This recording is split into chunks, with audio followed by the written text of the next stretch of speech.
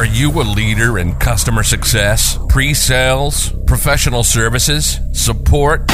Do you work behind the scenes and roll up your sleeves to make sure that customers are happy? Renew. Then this is for you. Welcome to the GSD Podcast. Welcome to the GSD Podcast.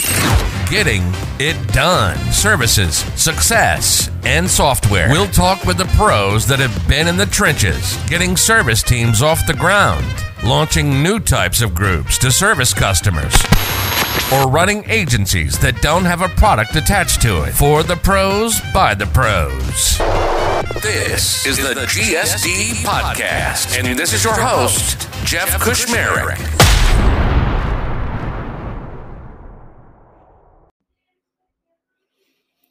Hey, just wanted to introduce you to this next podcast with Meg Lovell, who I met on a panel a few months ago, who just blew me away with not only just her passion for implementation, but just had some ideas that maybe I had thought about or been too scared to implement before or had gotten pushback. But she went right out and did some things, and I'm just going to not spill the secrets. You want you to listen to the podcast.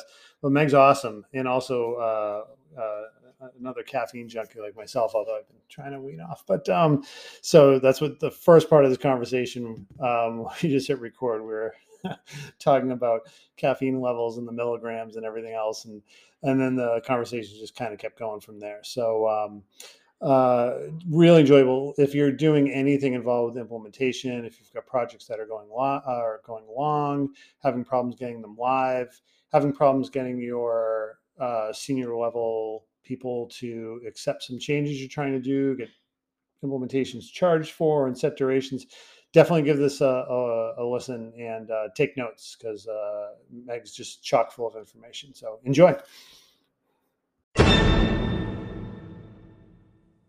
We were just talking about our caffeine junkiness, and Meg is the first person I've met, not on Reddit, that talked about caffeine and milligrams, which is what I used to do before I quit. I also thought when I quit that I would be a very calm, like that guy. Everybody's like, what's he going to say? But no, I'm still all fired up and everything. It's not the caffeine. So, hey, 900 milliliters a day keeps the gremlins away. Oh my God. I know that's a powerful dose. And what time's your last one? Is it at 2? Do you hit the 2 o'clock?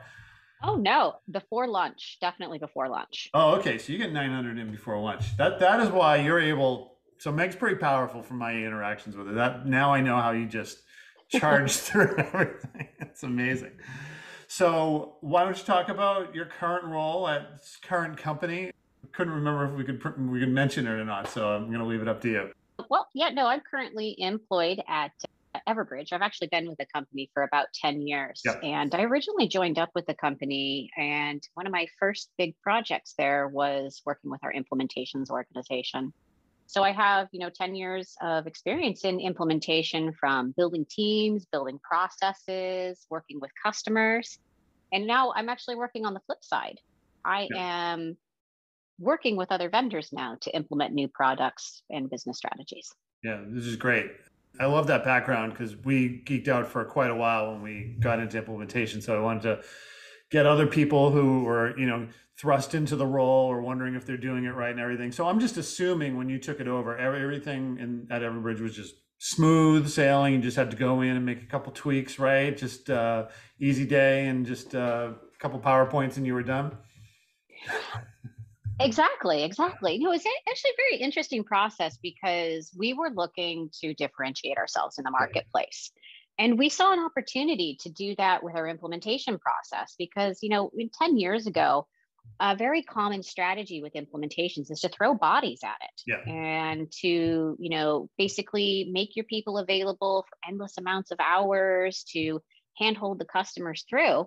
And while that, as these SaaS products really came into their own with remote implementations, it really worked to an extent, but it's not really what customers want, need, and it just really doesn't scale economically for a company. Absolutely.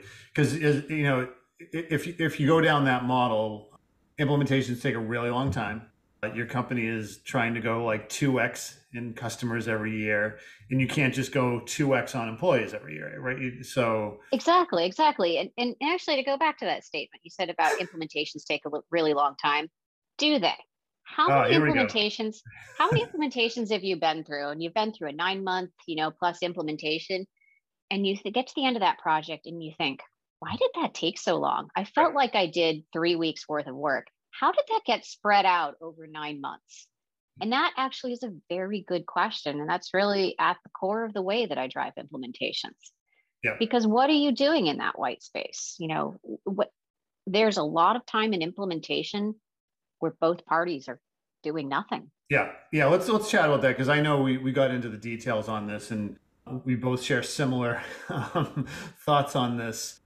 A couple of ways we can approach it, but I will say the usual problems, and I'd love to hear how you address them, is that no fixed duration, no fixed cost. Customer feels like they can take as long as they want on the implementation. Yeah. And I don't think it's a matter of, the customer feels that they can take as long as they want. We're allowing that situation. We're enabling bad behavior. Right. A customer truly wants to get ROI out of the product right away. I mean, how embarrassing is it to buy a product and all of a sudden your accounting team tells you that your renewal has come in? And how is the product working? Are we renewing this? You're like, well, I haven't implemented it yet. So that's not going to bode well as a purchaser. Right. You've just bought this product, your company's invested, but they're not getting any value at it.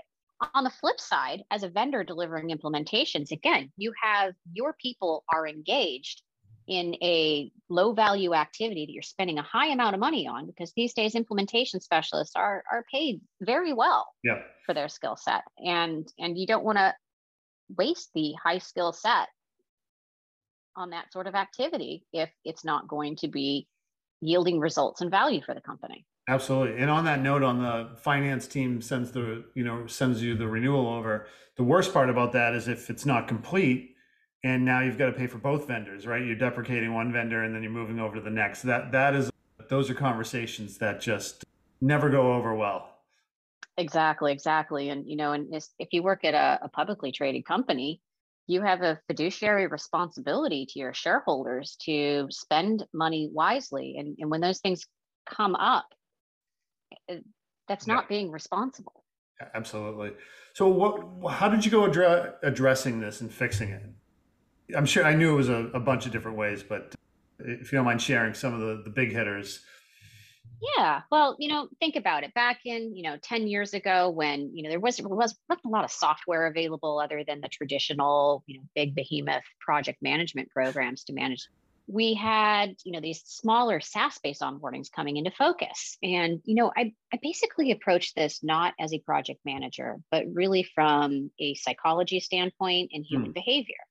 And I looked at it, what is going to drive successful behavior in our customers? So when you position yourself with unlimited implementation services, you are actually making you're making yourself your lowest priority in your customer's day. Mm-hmm. If you don't have perhaps limitations on your implementation service, that you get X number of hours to be consumed in X time frame, that is the standard time frame for onboarding services to be completed. You don't put those limitations in place, it's going to drag out. Right. So, one of the first things that I always encourage people to do is, especially when you're working in a SaaS product, is eliminate the status call. This was the big one. I remember the first time I heard this, I kind of freaked out a little bit. So I'd love to hear your perspective on it. Yeah. And why I say eliminate the status call, because in a lot of cases, people think of the status call as we're going to show up and we're going to talk about, we'll talk about stuff. Yeah. And when you say, and I hate the word stuff because it's so generic, because then you get on the call. The first thing you talk about is the weather. Here's the weather here. Here's the weather there. Here's how the local sports teams go team. And then you have just blown a half hour of time. And when you think about the financial cost of that meeting and what you just spent on talking about the weather and the sports, and there was no agenda items, there was no one was held accountable to deliver anything to this meeting.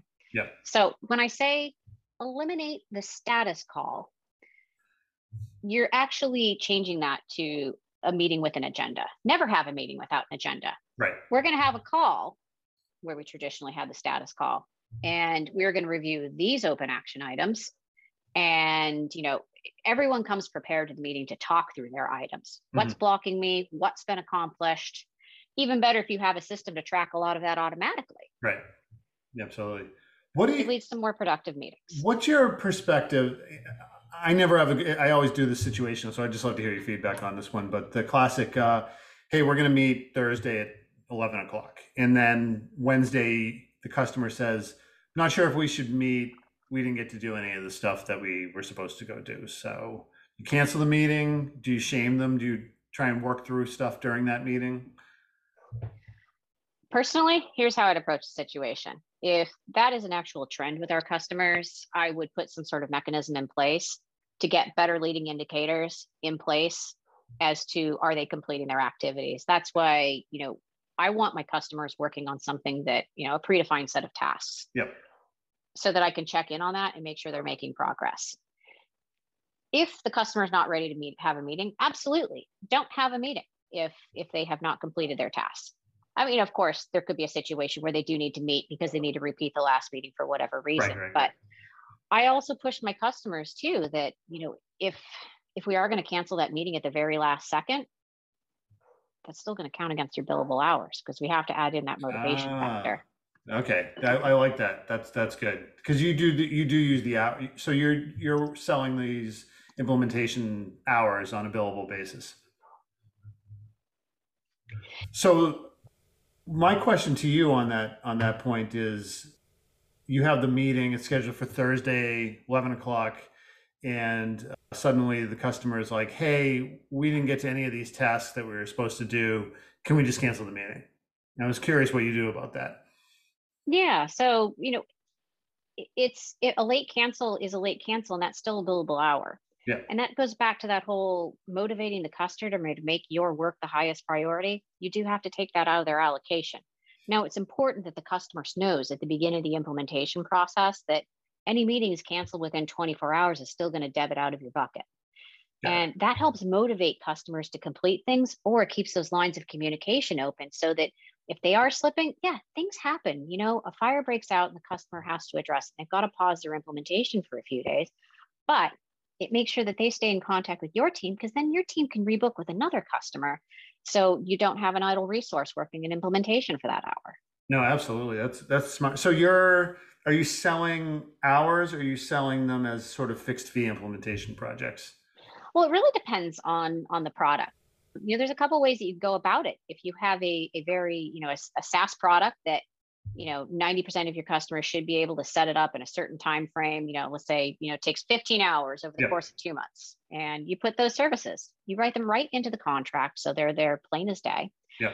It also actually creates a great model that if you have customers with more complex needs, or there's something bespoke that needs to be crafted, that is a great opportunity to build up your professional services business. Yes. So everybody should get a core implementation, but for those who want to take things further, professional services it's a great opportunity to sell those hours and get your customers to a next level. Absolutely. And I was just chatting about this week with somebody, because a lot of SaaS people, they don't want services, and they're like, no, we don't want professional services. It's going to complicate it. We're product-led growth and all this other stuff. But there's areas where your customers are just begging for help. Like I think about like data transformation, like ETL and all that fun stuff. And then other things, your team has this expertise and your customers are just trying to get off the ground and getting successful. And so they will pay extra to remove and demystify and just make things easier and for a smoother rollout. Yeah. Oh, absolutely. Because one of the things that I found customers expect when they come to a software company that sells a product, they expect you to not only be experts in your product, but experts in your industry. Yes. And to be able to give them the best practices guidance for implementing your product in their industry. And that is a wonderful opportunity to sell professional services. And I know people shy away from professional services because it's not recurring revenue. Right. Wall Street loves those SaaS subscriptions because it's very predictable, repeatable revenue, whereas that professional services is one time. But you can't write off professional services completely, because that is something that is going to help you get your product more entrenched with your customers. Absolutely. To secure that renewal. And furthermore, growth as you produce more products, Yeah. expanding your footprint with your customer. Preaching to the choir, and led many services teams, and it was essential, especially when we had super complex stuff. And this was not on our agenda. Speaking of always having an agenda for a meeting, so I hope you don't mind if I ask another question or two, because I know we're going to go down this road. How do you sniff out these services items? Are you allowed, or was your team on implementation and allowed in the pre-sales process to be able to feel that, oh, wait, this is going to actually need some services involved? Or was sort of the implementation team 1 or 2 weeks in is like, wow, this customer needs some help and we should bring in services? Hey, great scenario. And that is something that I think that, companies should actually try and get in front of that. It doesn't make a whole lot of sense to have your implementation specialists really involved in pre-sales processes, because again, that's non-billable time for a billable, resource.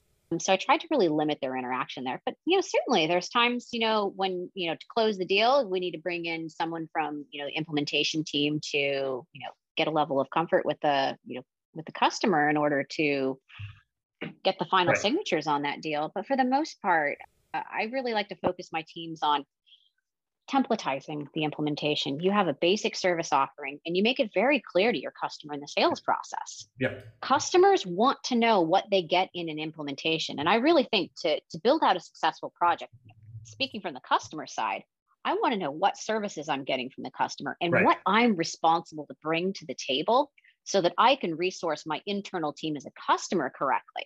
Right. Because if you come into the equation and you land at the implementation as a customer, and you're expecting to get, a full turnkey service, but that's not what that vendor offers, you're left with huge gaps in your skill set and a non-successful implementation. So I actually worked with our sales team and made sure that they could speak about the implementation process. So, as they could coach the customers, these are the kind of people we need on this implementation. Yep. Here's the level of effort it's going to require. And you would think, at first, salespeople are very bashful about that. And it's like, oh, I don't want to scare the customers. Right. It had the absolute opposite effect. Customers grew in confidence because they knew the resources they would need to bring to the table, because there was no surprises after that when deal you closed. Just come in as a salesperson with the easy button, you're basically, they'll see through, experienced buyers will see through it.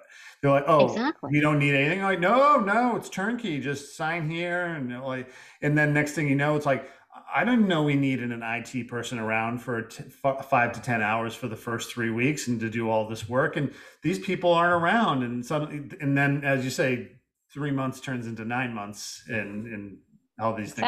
Exactly. And what? It made the sales reps feel more confident in their sales. Yeah. Because they understood the basic implementation process. When they were engaging with their customers, our sales reps were absolutely empowered to understand what this customer needs cannot be accomplished in a basic package. Right. I need to sell them an advanced package. And again, when you get to the professional services level, you can actually pre-bundle a lot of that to make it very easy for the customer and the sales rep to sell it. And only then, beyond that, do you need to go to a bespoke solution for a very significant and custom project. But you put all those triggers in with your sales team, because they're the ones engaging in the sales process. Keep the implementation specialists, the billable resources, doing the billable work. Yeah. I'm just curious on your model. Again, everybody's different based on the type of product that they have. Do your implementation specialists also do the project management aspect of things, or are they more like deep into the guts of the system, and then you would have sort of a project manager making sure that files are getting passed and agendas are getting written and things like that? I think this completely depends on the product that you're implementing. So if you're working on a smaller SaaS project, one of the things you do have to consider is your customer working in an environment where they have a project manager? Right. So let's say you're working with, a smaller company or a rural town government. You'll run into a situation where these people don't have project management experience and they don't have project managers on staff. Yeah. So you need to ensure that your process is adaptable to guide your customers to make good decisions in the implementation, and that your materials and process are structured enough that it leads these people through the process without project management.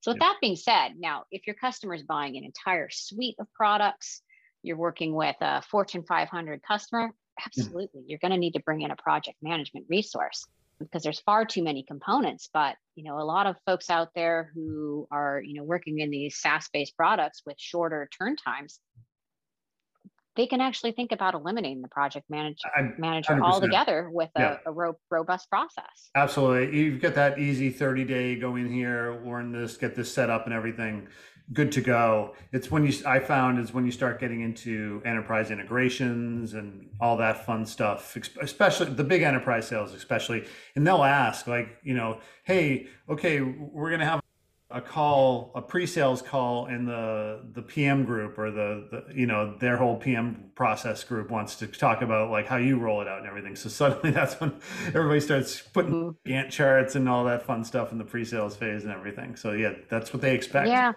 And you've got to be very careful though, because some customers are going to be scared by the Gantt charts. That's not their thing. Absolutely. It's so funny.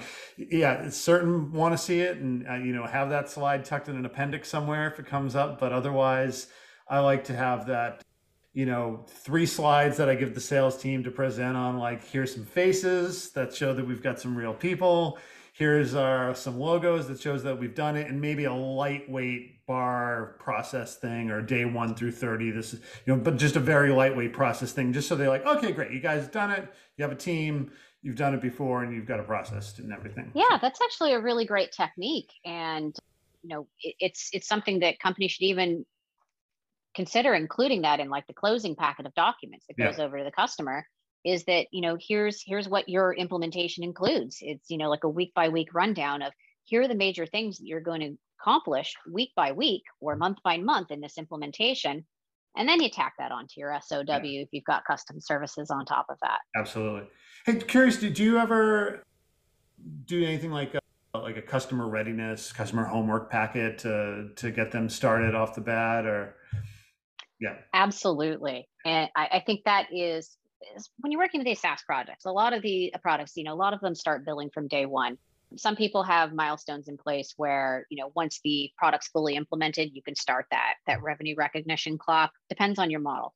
Both models, you want to get rolling really quickly.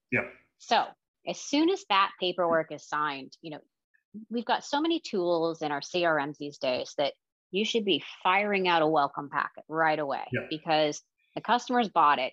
People want to get to work. Give them resources and an electronic orientation to get them started. So when they come into their first meeting, everyone is ready to work. And more importantly, when they come into that first implementation meeting, you want all the right people to sit at that table, to be present at that meeting. Because you get onto an orientation call and you go through the roll call and you're missing 2/3 of the key roles, you're not going to get off to a good start and you're not going to accomplish things. So you really want to make sure that welcome packet includes things about building your stakeholder team. So when you kick off and you go through that live overview of the project and orient to resources, everybody's there. Yeah, no, I love that. And it's so true. Sometimes the buyer just says, okay, here's the person who's going to take over. And they're like, wait, what's the product again? And you got to work them through. A lot of that stuff can be in that packet that we talked about, right? Like here's our standard Excel format for getting your data, right? Like go work on that for a little bit, all these little things that can accelerate the thing. And they might not even, I've seen these packets go out and people are like, hey, can I know we said we wanted the kickoff day, like the day the contract signs, but I just saw the homework packet. We could really use a week to kind of absorb this and put stuff together. And that sort of urgency on having that immediate phone call kind of goes down. Yeah. Well, I think you also want to be careful about those homework packets. When you send a customer a very large quantity of homework to be done, they freak out. It's not going to get done. By sending things in smaller, manageable chunks, think about it like your inbox. When you sit down at your inbox in the morning, are you going to write the email that takes an hour to research and put together? Or are you going to go through your inbox and look for all of the quick wins? So the things that take 2 to 3 minutes to respond to, you're going to clear those out before you get to those major items. By sending smaller chunks to your customer, you're keeping them working on something every single day. And you're keeping them moving and you're getting them in a habit of using your product rather than slam them with a giant packet of homework. Absolutely. That's the smarter approach. And I'm glad you brought that up. Usually, I like using the idea of almost like a marketing campaign, like day one, here you go, here's your data spreadsheet, or that's not day one, but exactly what you're saying. But if you send them, hey, here's 15 things to go do, people are like, oh yeah, this is not happening, and everything. That was a lot of information. Yeah. Yeah, and you've got to show your customer what's important for them to do because they are new to the product. As implementers, you're working with the product every single day. And I think even the best implementation specialists start to forget a key concept. At one point, you were new at this company and you didn't know how to implement this product. Remember your journey? How long did it take you to ramp up? Yeah. You cannot expect that of your customer. You need to help them through the onboarding, just like your coworkers help you learn the product here at the company you work at. Absolutely. Yeah. Such great points. And you only get those from going through this. Did you ever wind up going like any of the low touch approaches with, getting like an LMS technical approach instead of using implementers or things like that? Or I'm not sure, not everybody's product, as we said, is good for that, but there's a model that people are using these days. Oh, I think all of those tools are absolutely wonderful. I haven't been brave enough to go the no touch model because I think without a human being in there, and I still haven't overcome that accountability barrier. I'm the same way. Low touch is where I stand, and maybe some office hours thrown in, or at least you get the once a week. Yeah. Yeah, but I think, LMS tools are incredibly helpful to the process. Yeah. You cannot scale as an organization unless you are fully investing in customer support centers, knowledge base articles, templatized items for your customers referred to, and most importantly, an LMS. If you are an organization and you are using your implementation specialists to deliver a training on your product, you are throwing money out the window. When you look at the price of what you pay for those implementation specialists to do that, you could put that into an LMS and it would actually be a far more effective training, because when people are learning in these systems, especially these new platforms, there's a couple of things you have to keep in mind. That some people are visual learners. They like to see text written or they like to see demonstrations. Some people like to hear. Yeah. And a lot of people like to stop, pause, replay, and play along in their own platform. And really the only way you can do that is with an LMS. You cannot do that very effectively with an implementation specialist talking at an audience. It's the worst. Yeah. And not only that, but some customers we work with on bringing them into the low touch model is sort of like, well, let's create, instead of throwing every single feature at them, like, let's start creating a base level user that everybody's got to go through. And maybe they need to get their little certification before they have their, kickoff call or thing. Well, there's it's all situation dependent and everything like that. And then maybe there's an advanced class again, but as you said, knowing absolutely. You have to look at this. I have, I call Maslow has this hierarchy of needs. You've got food, clothing, shelter, and I have one for the implementations organization, because you have to, the base of your pyramid is so critical, because that is where you have to get the basics right. If you don't have the basics installed and people using just simple core features, they're never going to progress, because as you get up that particular pyramid, unless they can use the base effectively, they're not going to be able to integrate, they're not going to be able to use advanced features. They're not going to be able to understand how to expand it throughout their organizations.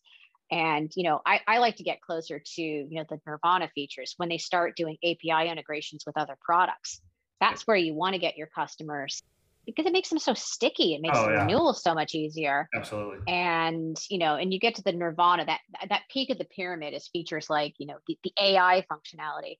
But I think if your experience has been like mine, those AI functionalities don't work unless you've gone up the pyramid correctly and filled out the base in order. So you really can't leverage the Nirvana features unless you have got a robust base to your program. Yeah, you got to put the time in. Absolutely. One last question, and then we'll move to the non-work stuff. But a lot of people that listen to this podcast are, they've just been handed a department. Like now I own implementation too. Oh, okay, right. So if you had to give sort of your like top 3 tips, it could be 1, 2 if you feel it's ultimate, like make sure you do X, Y, and Z, that you experienced when you sort of took over the implementation system. What would your recommendations be? Yeah, I think that implementations should not be some mystical thing. You have to follow your gut because these are just normal business problems. So, Right. if your sales org is coming to you and saying, "Hey, I've got this renewal coming up and these guys aren't implemented," you have a problem. You've got to reduce the time for the implementation. You need to talk to your implementation team and figure out what are the core things that are taking so long in the implementation. Then you've got your short list. You can stack rank and prioritize this, and you can start whittling things down. I mean, like, a common one is, well, we do status meetings every week. What happens on the status calls? Well, not a whole lot. Well, there goes the status call. Let's Yeah. say, no meetings without agendas. Work Right. with your legal organization to incorporate implementation limits. Start working on front in the sales process. So a lot of this stuff, it's actually just a giant logic problem. Yeah. And I would just break it down. There is no magic bullet to implementations. If you have an organization that you've inherited, I would say just if it's troubled, if there's challenges, just break the challenges down into smaller components and start solving them one at a time. Yeah. And think about what you can do to scale it. Another key thing I would say to look at people, look at anything your team is doing that's repeatable. Right. Can that be templatized and automated? Because, automation, sure, it does take a little bit of elbow grease to get running, but it pays dividends in the long run. Yeah, there's your scalability question. So how do you scale the team without, as you said, 2x sales, 2x people? Like that does not work. It's scary. It actually is scary when especially when you're working so fast, the work queues are full. Yeah. To actually say, I'm going to take time out of every single day to do something that's not going to forward a customer implementation right now, but I can reuse this object on every implementation going forward. I tell my team, it's like making an investment. We each have to take an hour to invest in our future because it's going to pay dividends. Yeah. Just like, as a classic example, those emails that will go out sequentially to go work on X, Y, and Z. It's a classic example. Like, who wants to sit down and write those? And a lot of people get addicted to the busy stress work and because I'm completing stuff and everything. But those are great tips. Yeah. You just be bailing the boat your whole life. Fix the boat. Don't bail it out. Bailing's easy, but it's tiring. It'll burn you out. Just fix the boat. Yeah. And I've seen the biggest pushback I get when I try and do this at companies is the sales team saying that's going to make this more complicated. Well, like we just want to basically make this experience just super great and happy and easy. So we don't want to slap them with all these legal terms and the SOW and everything like that. That's the pushback I usually get with this stuff. So, yeah. And that's actually an easy thing to overcome. It's very common. Most software MSAs have limitations on the implementation services. Yeah. And, it is very common that the sales team is going to react negatively because they do see it as a roadblock. But if you resource them with the appropriate tools and knowledge, all of a sudden your implementation process can go from being, just something that has to get done to making it a market differentiator. Yeah. That if you're apples to apples with the next product, if you have the amazing implementation process that helps your customer get real value very quickly, if you go on those review sites and you compare your old apple to apple competitor, you're going to find people are talking about more value coming from your product than the other guy because you're implementing better, stronger, and faster. Yep. I don't think we could say another word about it. Like, that's a great cherry on the top. So I'm going to just say, just to wrap things up, I usually ask people what their newfound hobby was during the COVID season. Are you on the bread baking or the ukulele? I considered the ukulele. I did not get a sourdough starter. I have none of that. So we're both salty Bostonians for people to know. So we're exactly. So I actually moved back to the United States at the beginning of the pandemic. I had been working in Norway, and I was very grateful because for pandemic isolation, the Norwegians left me with some really great work-life balance skills. So working from home actually became very easy for me because I was able to separate working life and home life. So I have to say that I think my quarantine activity or superpower was, well, first, I didn't get executive platinum flying status. I could only make platinum pro on my own. And spending all this time here at home, I think I really just became an expert on, living my best life in quarantine. So if the apocalypse truly does happen, I'm rock solid. You're good. I'm the same way. I'm good. I'll nap. Got lots of food. I'm good. Yeah. And like really on the topic of food, since I moved back to Norway, I finally have access to a lot more ingredients. So in this pandemic, I have been cooking like crazy. I've been cooking my way through South Asia, and wow. I think I am reaching expert level with a wok. So wow. There you go. There's my quarantine activity. I look forward to your ebook with recipes. Absolutely. All right. Meg, a pleasure. Thanks for geeking out on implementation. Hold on one quick second here. This is it. All right.